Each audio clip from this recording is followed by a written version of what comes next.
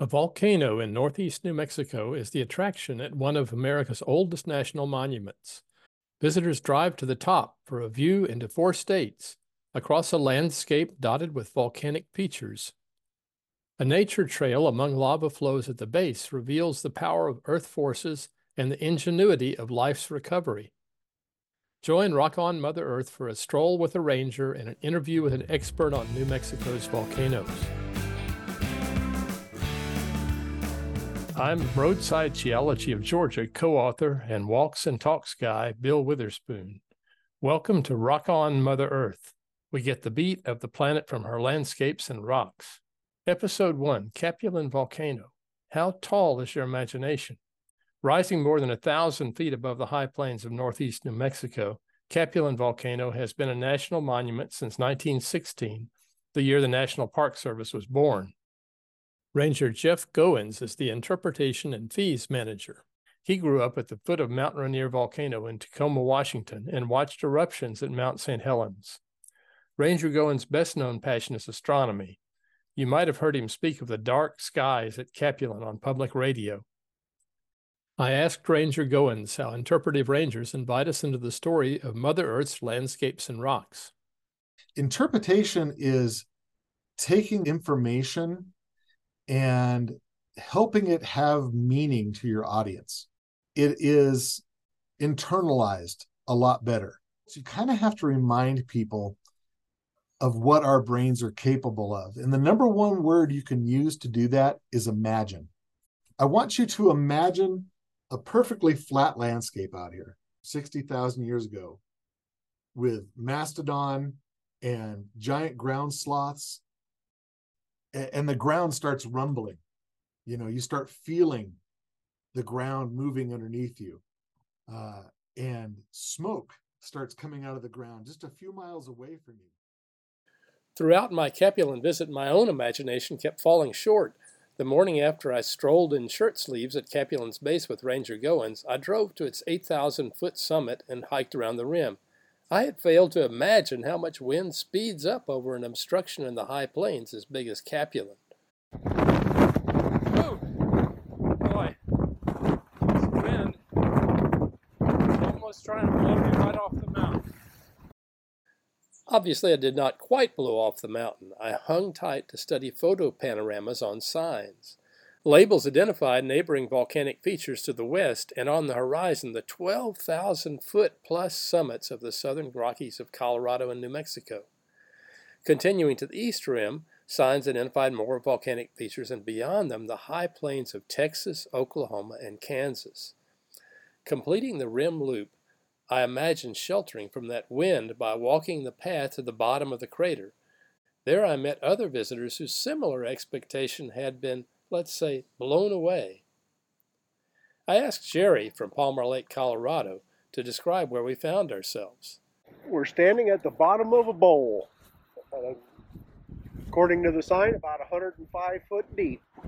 Okay. So, and lots of lava rocks with lichen growing all over it and a lot of wind. Yeah.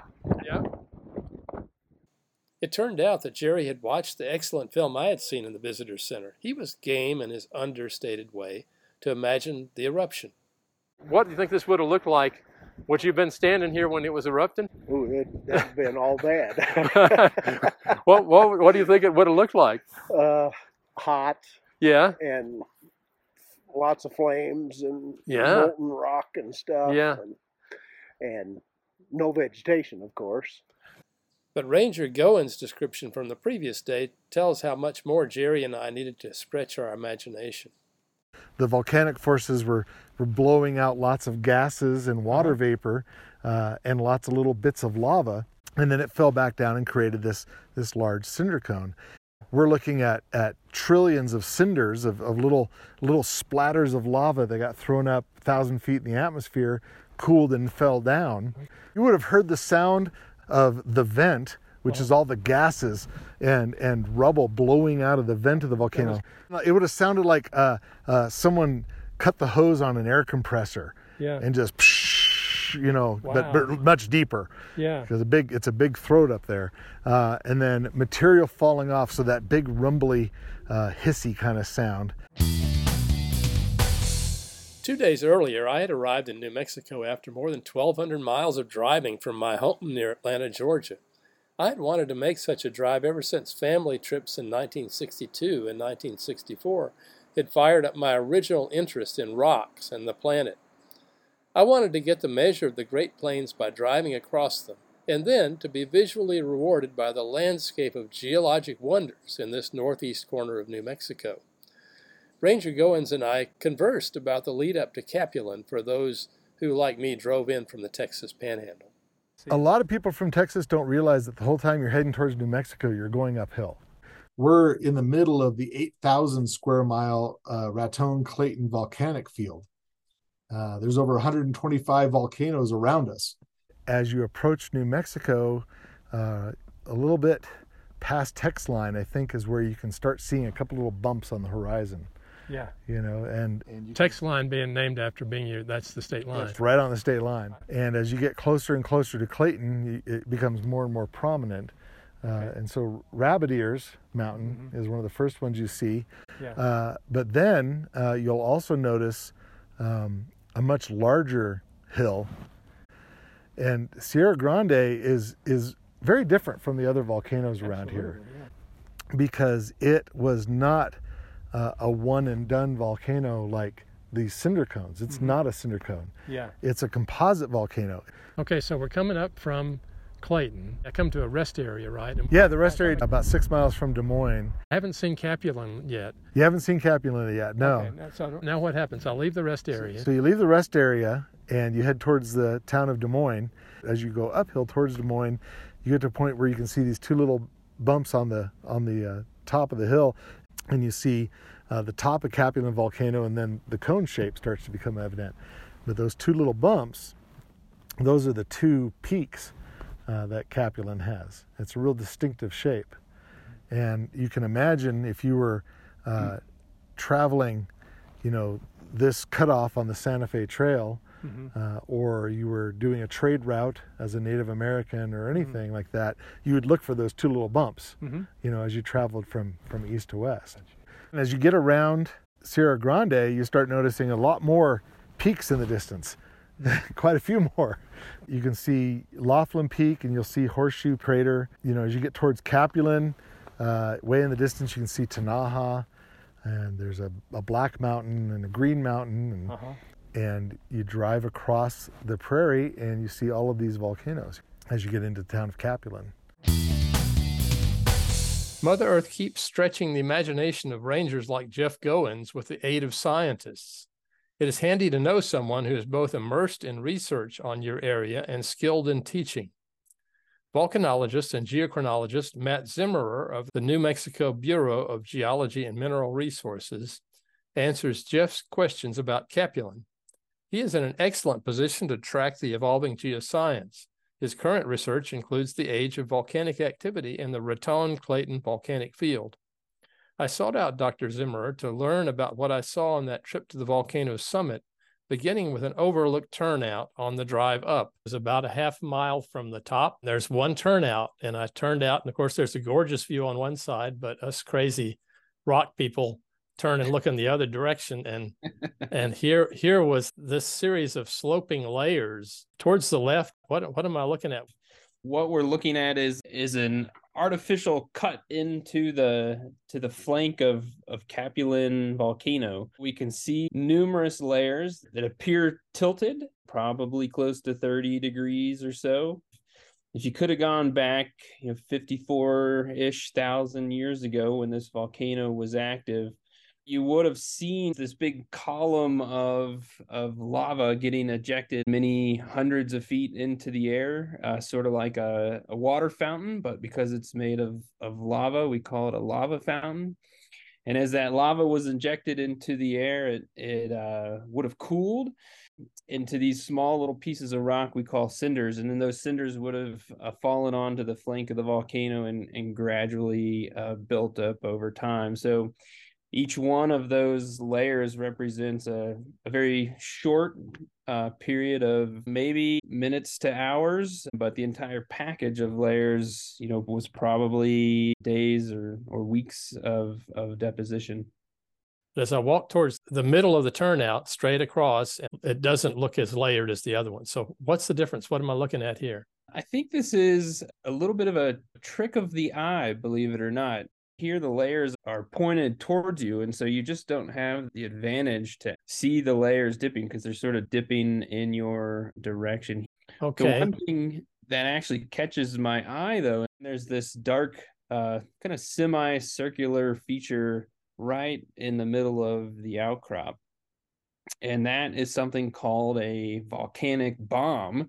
Lava shot into the air, it cools and it fractures into a bunch of different size pieces. Anything less than about 2 millimeters, we call ash. Between about 2 and 64 millimeters, we call lapilli.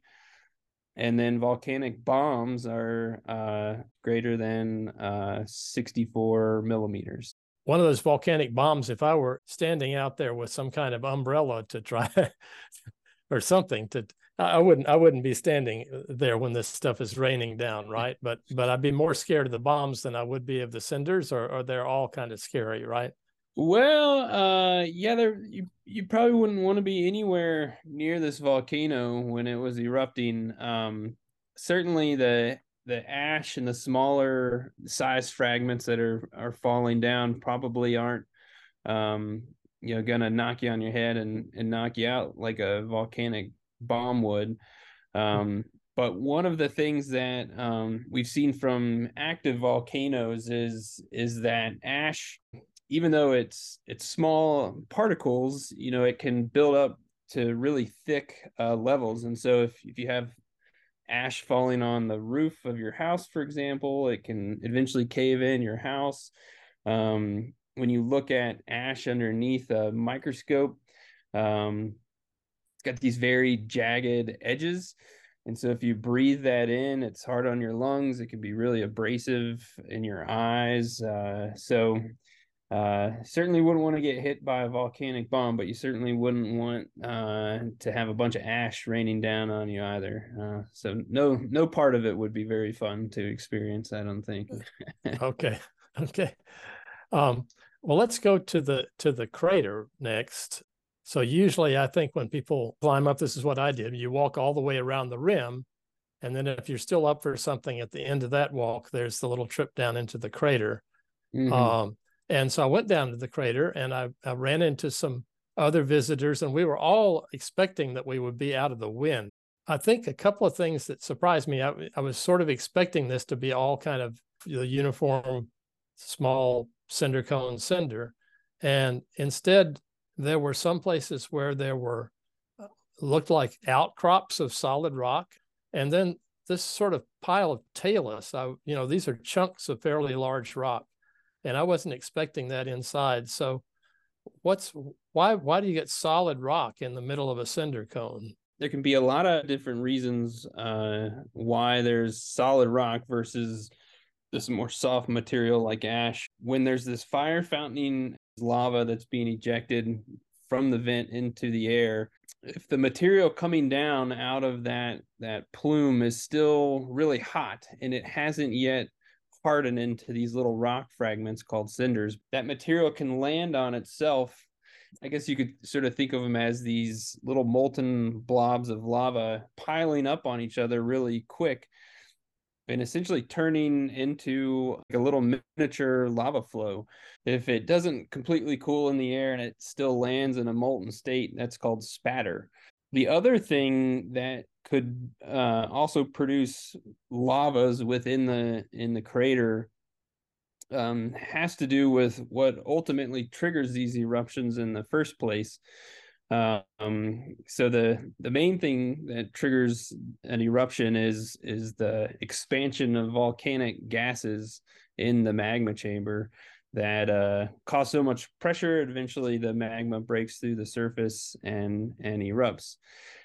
In some parts of the history, it's of a cinder cone volcano. It's very explosive and is producing lots of material, but there's only so much gas that can be in a magma chamber, and eventually you might erupt the very gas-rich parts, and then lava still keeps coming out, but it doesn't have much gas in it. And so instead of producing an explosive eruption, it produces what we call an effusive eruption, which is where the lava just leaks out. And so sometimes in the crater, you can get these very mild eruptions where lava's essentially filling up the crater, or at the case of Capulin, a lot of the lava leaked out the sides of the volcano to produce these extensive lava flows. So you might have something like a lava lake at times inside the crater? Yeah. You can certainly have lava lakes in the crater. Yep, they're fairly short-lived, as opposed to, some volcanoes have lava lakes that go for decades, or maybe even longer. So when I'm standing down there at the end of this trail, the vent's filled with a lot of what looks like loose rocks. It looks like maybe it almost looks like talus. Was there maybe a spatter flow that was up to your left when you're standing at that spot that kind of broke up and became a talus slope or something? Or what? Why do you think it's so chunky? And also, when I was there with visitors, they remarked on the fact that most everything's vegetated, but that is not. So is that something that is a more recent landslide, or is it something that the lichen doesn't want to grow on for some reason and break it down? Or anyway, what's that pile of rocks that we see down at the left when you get down at the bottom of the crater?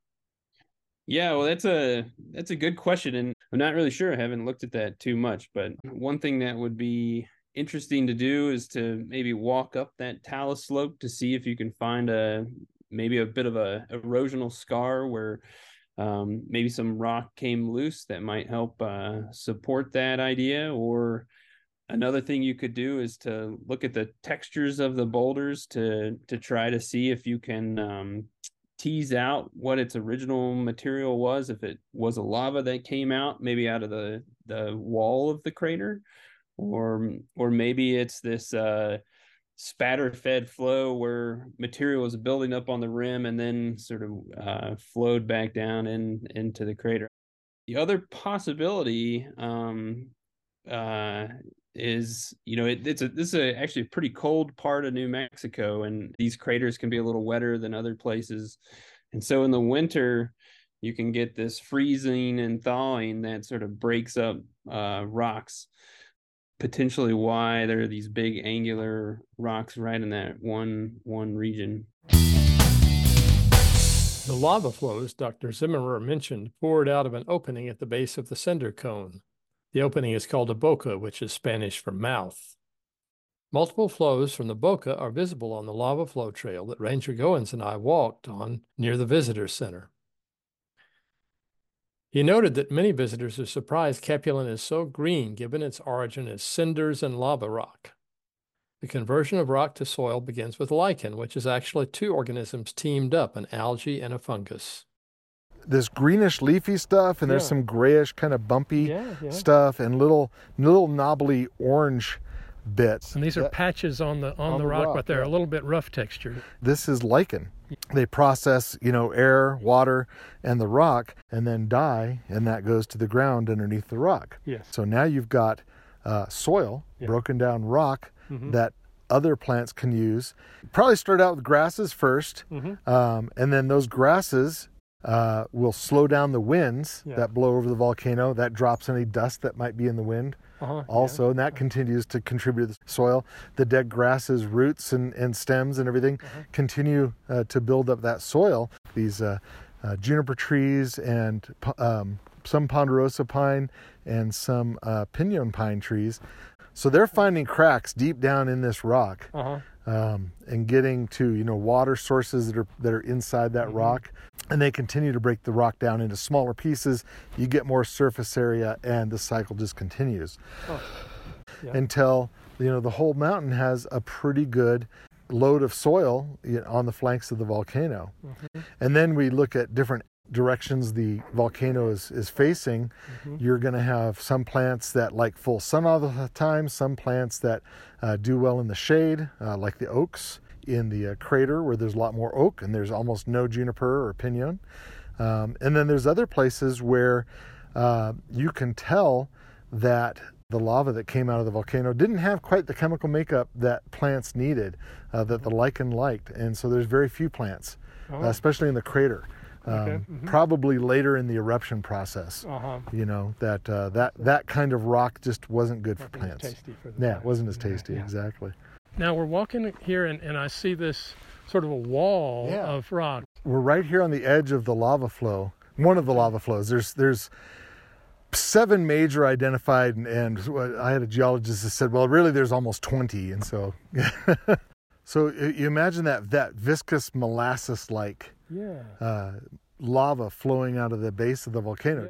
And so that viscous lava comes out, and if you've ever seen like a flash flood video, there's a head wall.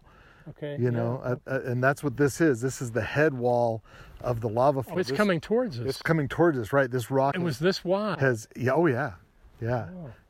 of these are a mile wide. And so this has pressure behind it from liquid lava, but it's starting to cool and break up into rock. And so the lava's cooling, making a wall of rock, but it's not solidified yet. It's still really friable. It can break very easily, and so it does. And so you get this tumble of rocks going ahead of the lava flow, kind of acting like a moving dam that's holding the lava back. Very quiet here right now. What would it have sounded like when this was heading towards you? Lots of rock falling on other rock. It would have been really loud. Really loud. And would we have been able to stand this close, or would it have been too hot? No, we probably would have been able to stand this close. You watch videos of people in the recent Icelandic volcanoes, and they'll walk right up to it and with like a stick and cook a hot dog or marshmallow. Really? It's hot though. If you get if suddenly, the danger with that is a big sheet of rock could suddenly just fall off.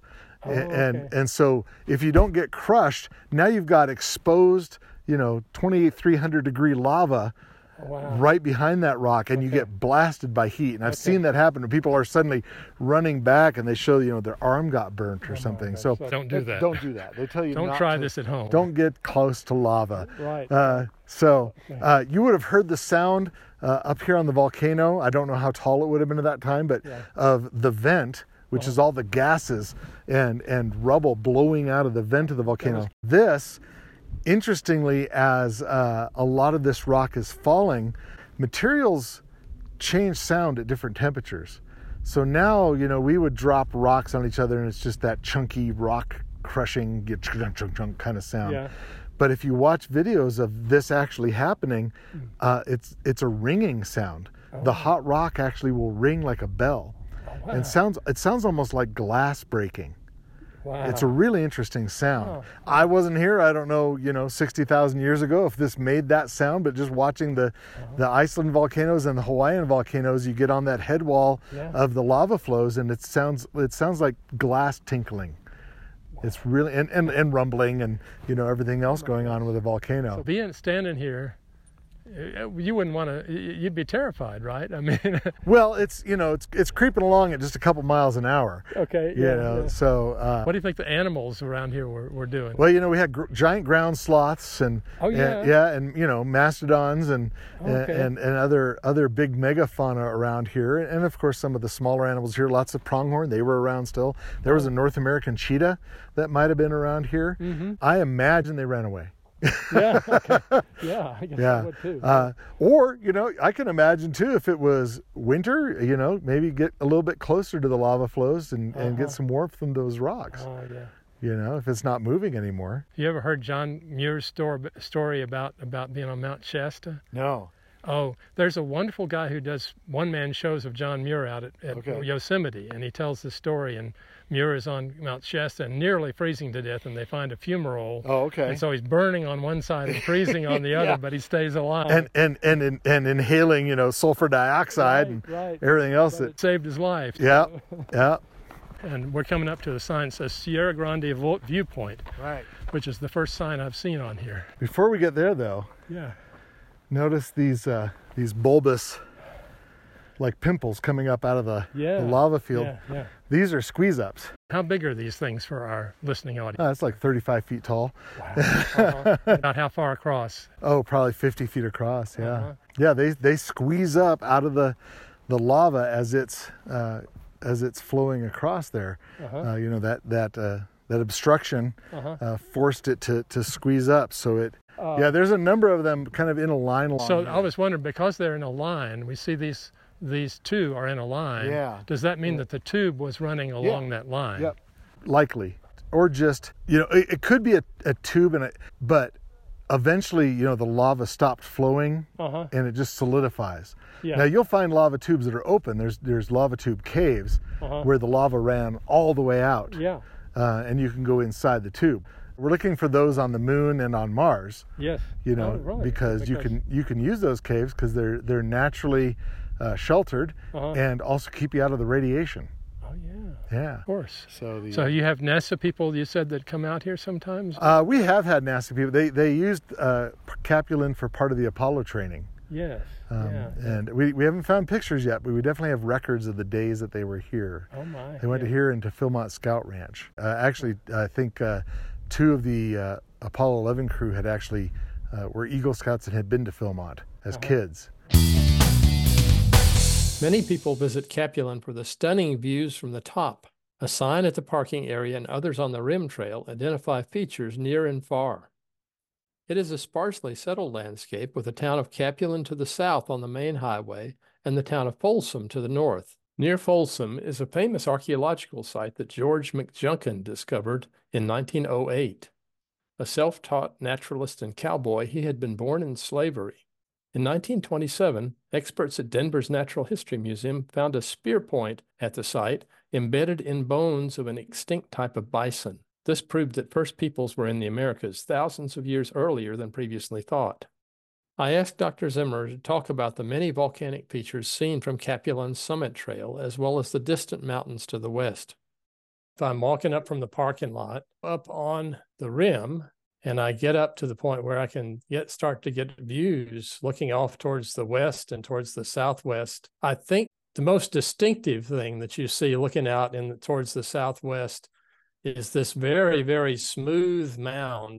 That is another volcano called Horseshoe Crater, and it's a cinder cone, but it's an older volcano than Capulin. So Capulin's about 54,000 years old. Horseshoe Crater is about 240,000 years old. So if you had just been at Horseshoe Crater right after the eruption, the slopes would have been quite steep, but erosion over time has caused material on the upper flanks to travel down onto the lower flanks, thus producing this very broad, rounded hill.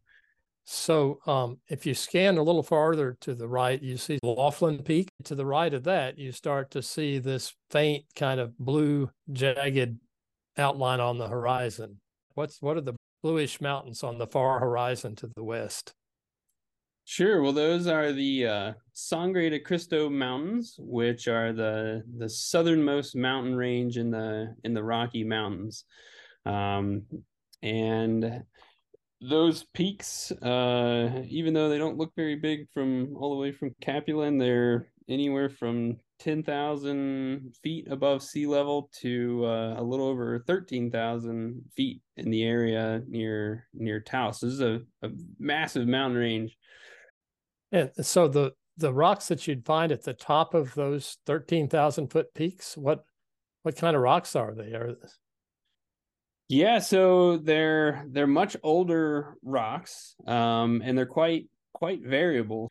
Where we're looking, the rocks that are at the top of these 10 to 12,000 foot peaks are actually limestones that would have been formed in shallow seas, and they're quite old. They're from a period I think called the Pennsylvanian Permian, so around 300 million years ago. So New Mexico wouldn't have looked anything like this, and it wouldn't even been in the location it's at right now on the planet. It was down near the equator.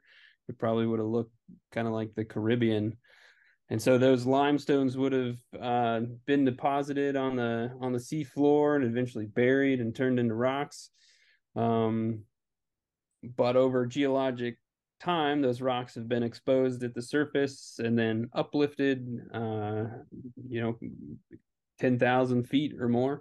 Now form the highest features in New Mexico. There's also really, really old rocks in there that are 1.4 billion years old, so about a third of Earth's history, that are from deep, deep, deep in the Earth's crust that have been brought to the surface from a combination of erosion and faulting.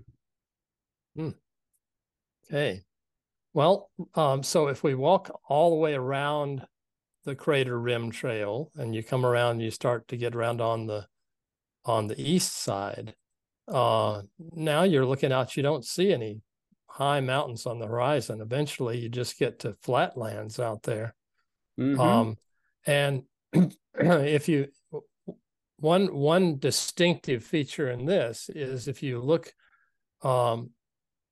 towards you can see sort of the road that heads towards the town of Folsom, New Mexico, which I didn't know until I got up on top of the rim itself was the place near where the famous Folsom points were discovered. That's right. But just to the right of that road going to that town, you see a little thing that looks very much like Capulin itself, but is tiny. And so maybe we could start by talking about what that is, and then maybe some of the other features and that you see off that side of the rim trail.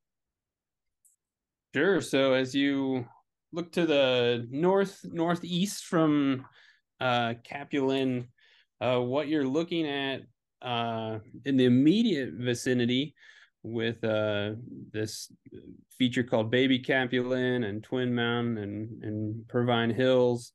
These are the youngest eruptions in the Raton-Clayton volcanic field. So, Capulin's famous because it's this beautiful volcano, but it's not quite the youngest in the region. So after Capulin erupted, the next eruption was Baby Capulin at about 45,000 years ago. And then the last two eruptions were Twin Mountain and Purvine Hills at about 37,000 years ago.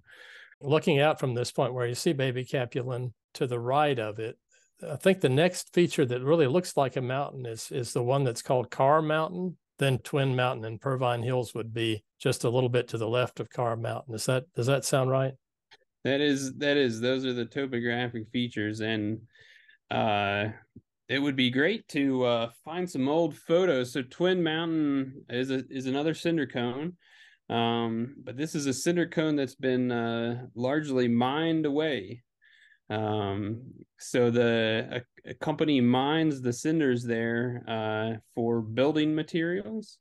We also in the desert Southwest, we use cinders on icy roads instead of salt. So the cinders are dark and they're very grippy, and so the tires can grip them, and then they heat up in the sun, which there's plenty in New Mexico, and help melt the ice.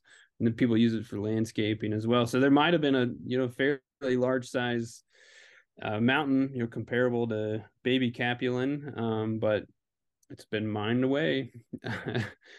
And then Purvine Hills, they're kind of smaller volcanoes as well. Not as big as Capulin, but they're hard to see on the landscape. And then off to the right of Carr Mountain, if we're picking out the one kind of significant pointy mountain you can see out in that direction, there's sort of a line on the horizon, and I understand you can see actually Ranger Goins said you could theoretically see all the way to Kansas, but you can certainly see the highest point in Oklahoma out there, right? Mm-hmm. And why is that? What is that, and why is it high? What is that? Well, I've never been there, but my recollection is that's a lava flow from the Raton Clayton volcanic field that flowed many miles or kilometers away from its volcano, probably in a valley, which is fairly common for lava flows. They flow just like water, so they seek out topographic lows. But an interesting thing happens is that the lava flows, even though they fill in topographic lows, once they harden and turn into, in this case, a basalt or a lava rock, that's very resistant to erosion. And so over time, the surrounding landscape erodes down much faster than the lava does. And so at one point, the lava filled the lowest part in the landscape, and now because of erosion and it's so resistant to erosion, it now occupies the highest part of the landscape. And I think that's what Black Mesa is in Oklahoma. So closer to where we're standing, we've mentioned Baby Capulin, and just to this side of Baby Capulin, there's also looks something like a crater, and it's tree covered on the far side and bare on the near side. Mm-hmm. And that would be Mud Hill. I understand that's a little older than Capulin. Is that correct, or do we know? That's right. Yes, we know. That's a much older volcano, about 1.7 million years old. So quite a bit older. It's still one of the younger volcanoes in the volcanic field. I think the volcanic field's oldest eruptions that we know of are about 9 million years old. So 1.7 still on the younger end of the field. But it's a very different eruption style when you crawl around on Mud Hill. The deposits on the flank of the volcano have evidence of a what we call a wet eruption, where as the magma, the molten rock, was traveling through the Earth's crust, it intersected a zone of groundwater and produced this very explosive, way more explosive than Capulin ever would have been, eruption of steam and magma. It doesn't have the cinders that you see on Capulin, for example. It has much more ashy material, which is characteristic of a wet eruption. Mm-hmm. I guess whenever you're looking off of Capulin in almost any direction, you can see some of the lava flows that came from Capulin. That's right. And I understand from the, at least on the mapping, the people that did the study earlier on, Sayre and Ort, what they called the fourth series flow was out in this direction, and it actually is both out to the right of Mud Hill. You can sort of see an area where it doesn't look quite so smooth. It's a little bit darker and a little more vegetated. Mm-hmm. And then over there close to Folsom on the left side of Mud Hill, there's actually a very forested area that would be another end of that same flow. Yeah, so every direction around the volcano, there are these lava flows that emanated from Capulin volcano. With this fourth series flow, it looked like it was flowing to the north, and then it hit this older volcano, Mud Hill, and the flows sort of went around it. Later, you'll hear Dr. Zimmer reflect on where and when New Mexico's next eruption might be. We'll finish the episode with his take on Mother Earth's volcano recipe. Why are there young volcanoes in the Southwest, but not in our home states of Kentucky and Georgia? But first, let's contrast how quickly Capulin appeared on the landscape compared to other mountains.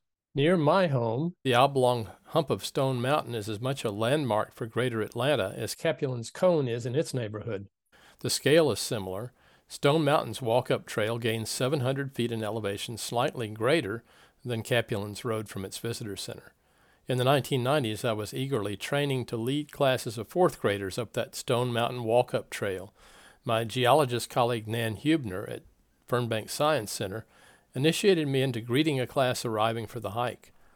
She and my predecessor had created an ingenious introduction with little more than a whiteboard, a red and black marker, and some acting skill. The message, Stone Mountain was never a volcano, but it forms deep underground from hot magma. 300 million years ago, long before the first dinosaur, the magma cooled into granite. Fast forward to 10 million years ago. At last, erosion exposed the top of the granite. It was just a little gray bump.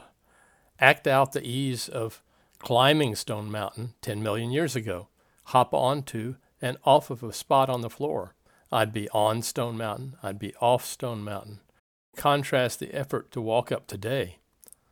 On the whiteboard, bring them to the present day and even 10 million years into the future. Erase the softer rock around it as water carries it away. More of the tough granite is revealed year by year.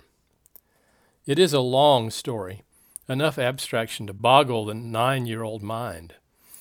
Or that of any of us, if we're honest. Mountains usually have a slow, complicated history, as the Capulin orientation film neatly points out. Even composite volcanoes such as Sierra Grande and Mount Rainier built themselves over tens of thousands of years. Cinder cones, like Capulin, are different. As we enjoyed the Sierra Grande overlook on the lava flow trail, Ranger Goins spoke. He pointed to the features that Capulin eruptions piled up on the prairie. You will hear how my imagination again fell short in terms of how quickly Mother Earth produces a cinder cone.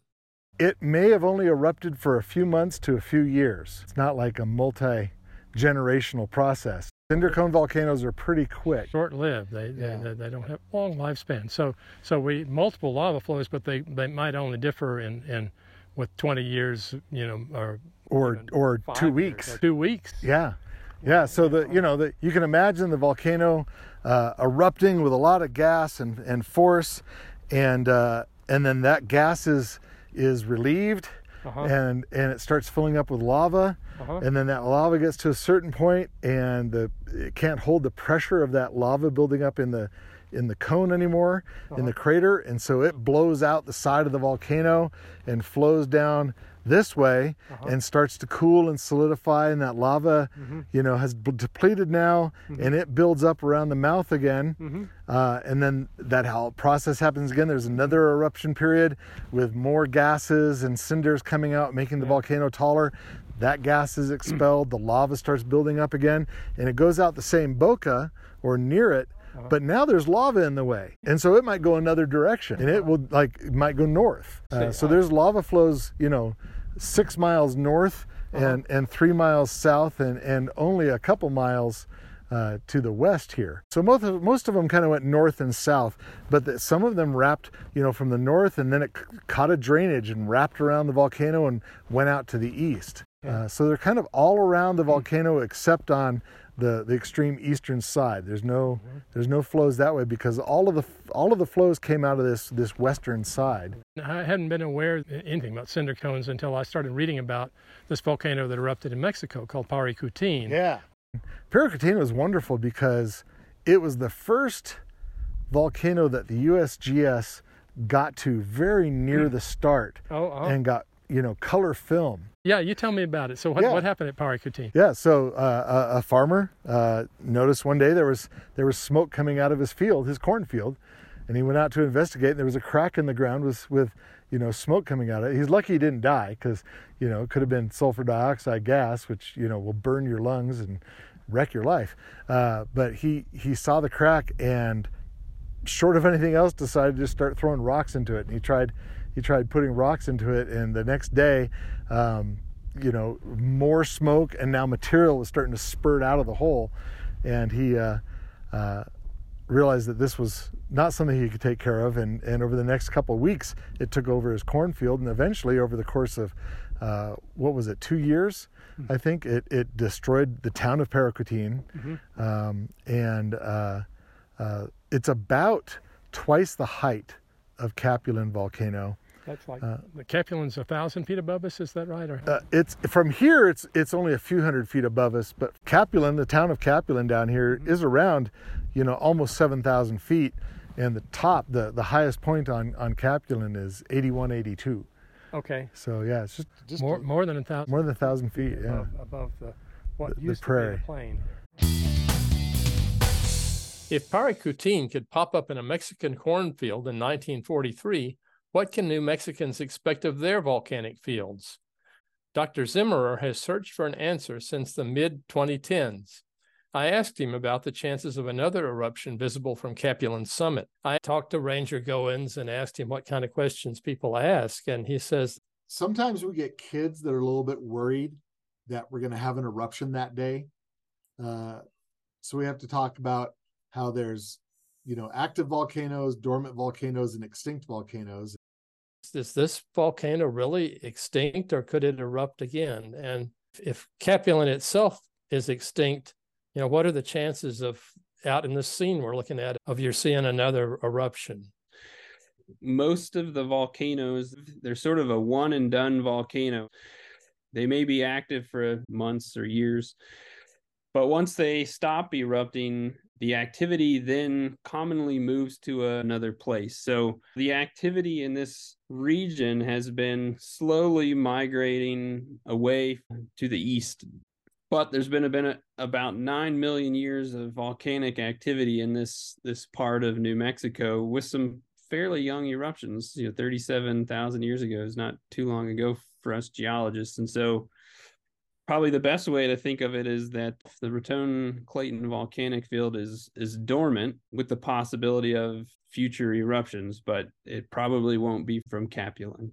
And I understand that actually you've been working on a project to look throughout New Mexico. Where have the volcanoes erupted more recently? Where are they most likely to erupt? What's the hazard of another eruption in New Mexico?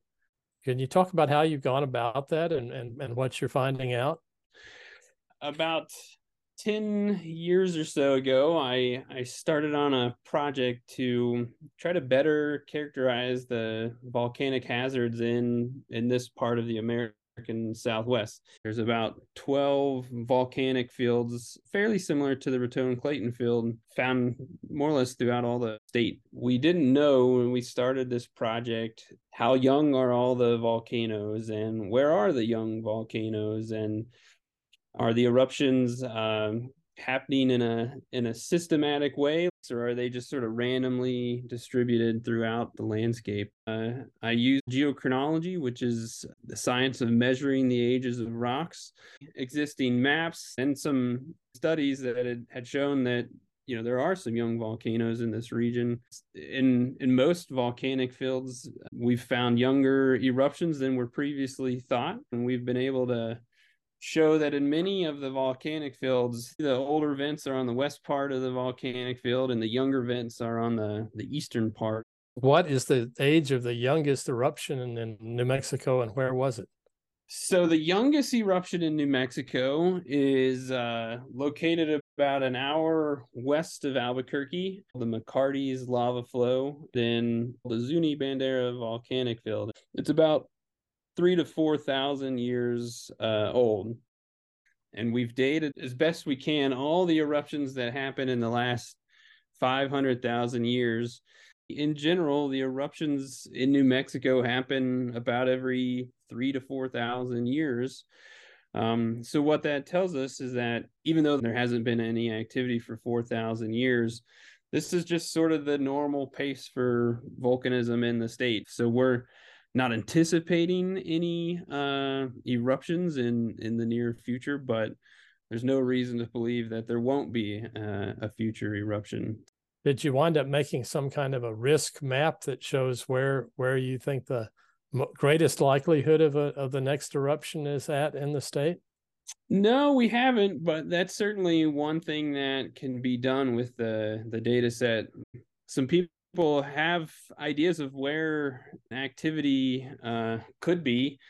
One is in this Zuni Bandera volcanic field. If you look at the one place in New Mexico that's had the most eruptions just in the last 100,000 years, over half of them have come from this one region. So it's by far the most active part of the state.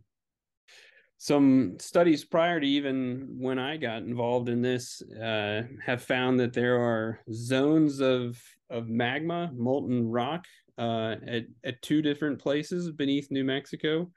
One's beneath a place called the Valles Caldera, which is about an hour north of Albuquerque. The other place that has a partially crystallized magma chamber is right below me as I'm speaking to you, called the Socorro magma body. It's about 19 kilometers below me, or I guess it's about 12 miles or so. Some folks have wondered that maybe there could be an eruption in this region, although there haven't been any in the past. You presumably you would have enough warning to move New Mexico Tech out of the way, right? We would hope so. There are some instruments that monitor earthquakes and ground motion in this area, so I think we're safe for now. So we're in this corner of New Mexico, and you said there are several volcanic fields around New Mexico. And I'm in Atlanta, Georgia, and we don't have any volcanic fields in Georgia. So what's Mother Earth's recipe for a place that's as exciting as New Mexico in terms of volcanic features? The crust in New Mexico, and really most of the American Southwest, is slowly getting stretched apart. In New Mexico, associated with it is the world famous geologic feature called the Rio Grande Rift. A rift is just a place where the Earth's crust is being pulled apart. And anytime that happens, two things always take place: seismic activity as a valley gets created and mountains get uplifted. The other thing is volcanoes and lots of eruptions, and the effects of that rifting and the production of magmas can sometimes be quite far away from the central axis of the rift. When you go to Georgia, my home state of Kentucky, the Earth's crust there is very stable, but here in the American Southwest, the Earth's crust has been stretched, and the consequence is lots of eruptions. And the Jemez volcanic lineament I read about, which starts at the Raton Clayton field and continues down to the McCarty's flow and the Zuni Bandera field you talked about. And it trends across the grain of the Rio Grande Rift. And are there ideas about why you have that diagonal trend that crosses the more north-south trend of the rift? There are. Long time ago, about 1.4 to 1.7 billion years ago, the North American continent didn't look anything like it does now. But it was a plate, and there are these plates on the Earth's surface that are moving at about the same rate your fingernail grows. And occasionally a small little piece of crust would hit the North American plate, where those two plates met and it eventually became one, stayed this point of weakness. And magmas, like water, tend to find areas of weakness that represent this place where two plates connected.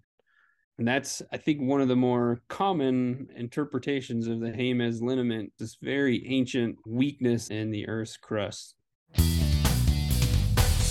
In our next episode, across the Sangre de Cristo Mountains, we visit Rio Grande del Norte National Monument. There, the wide floor of the Rio Grande Rift Valley might be unbroken today, except for an event in Colorado 400,000 years ago. Join Rock On Mother Earth for a hike into the canyon that one of America's great rivers has cut in Episode 2, Wild Rivers, The Power of Water. Thanks to the National Park Service and Ranger Jeff Goins. Thanks to Dr. Matthew Zimmerer of the New Mexico Bureau of Geology and Mineral Resources. I'm Bill Witherspoon. Remember to get the beat of the planet from her landscapes and rocks. Thanks for listening to Rock On Mother Earth. Get the beat of the planet from her landscapes and rocks. So rock on.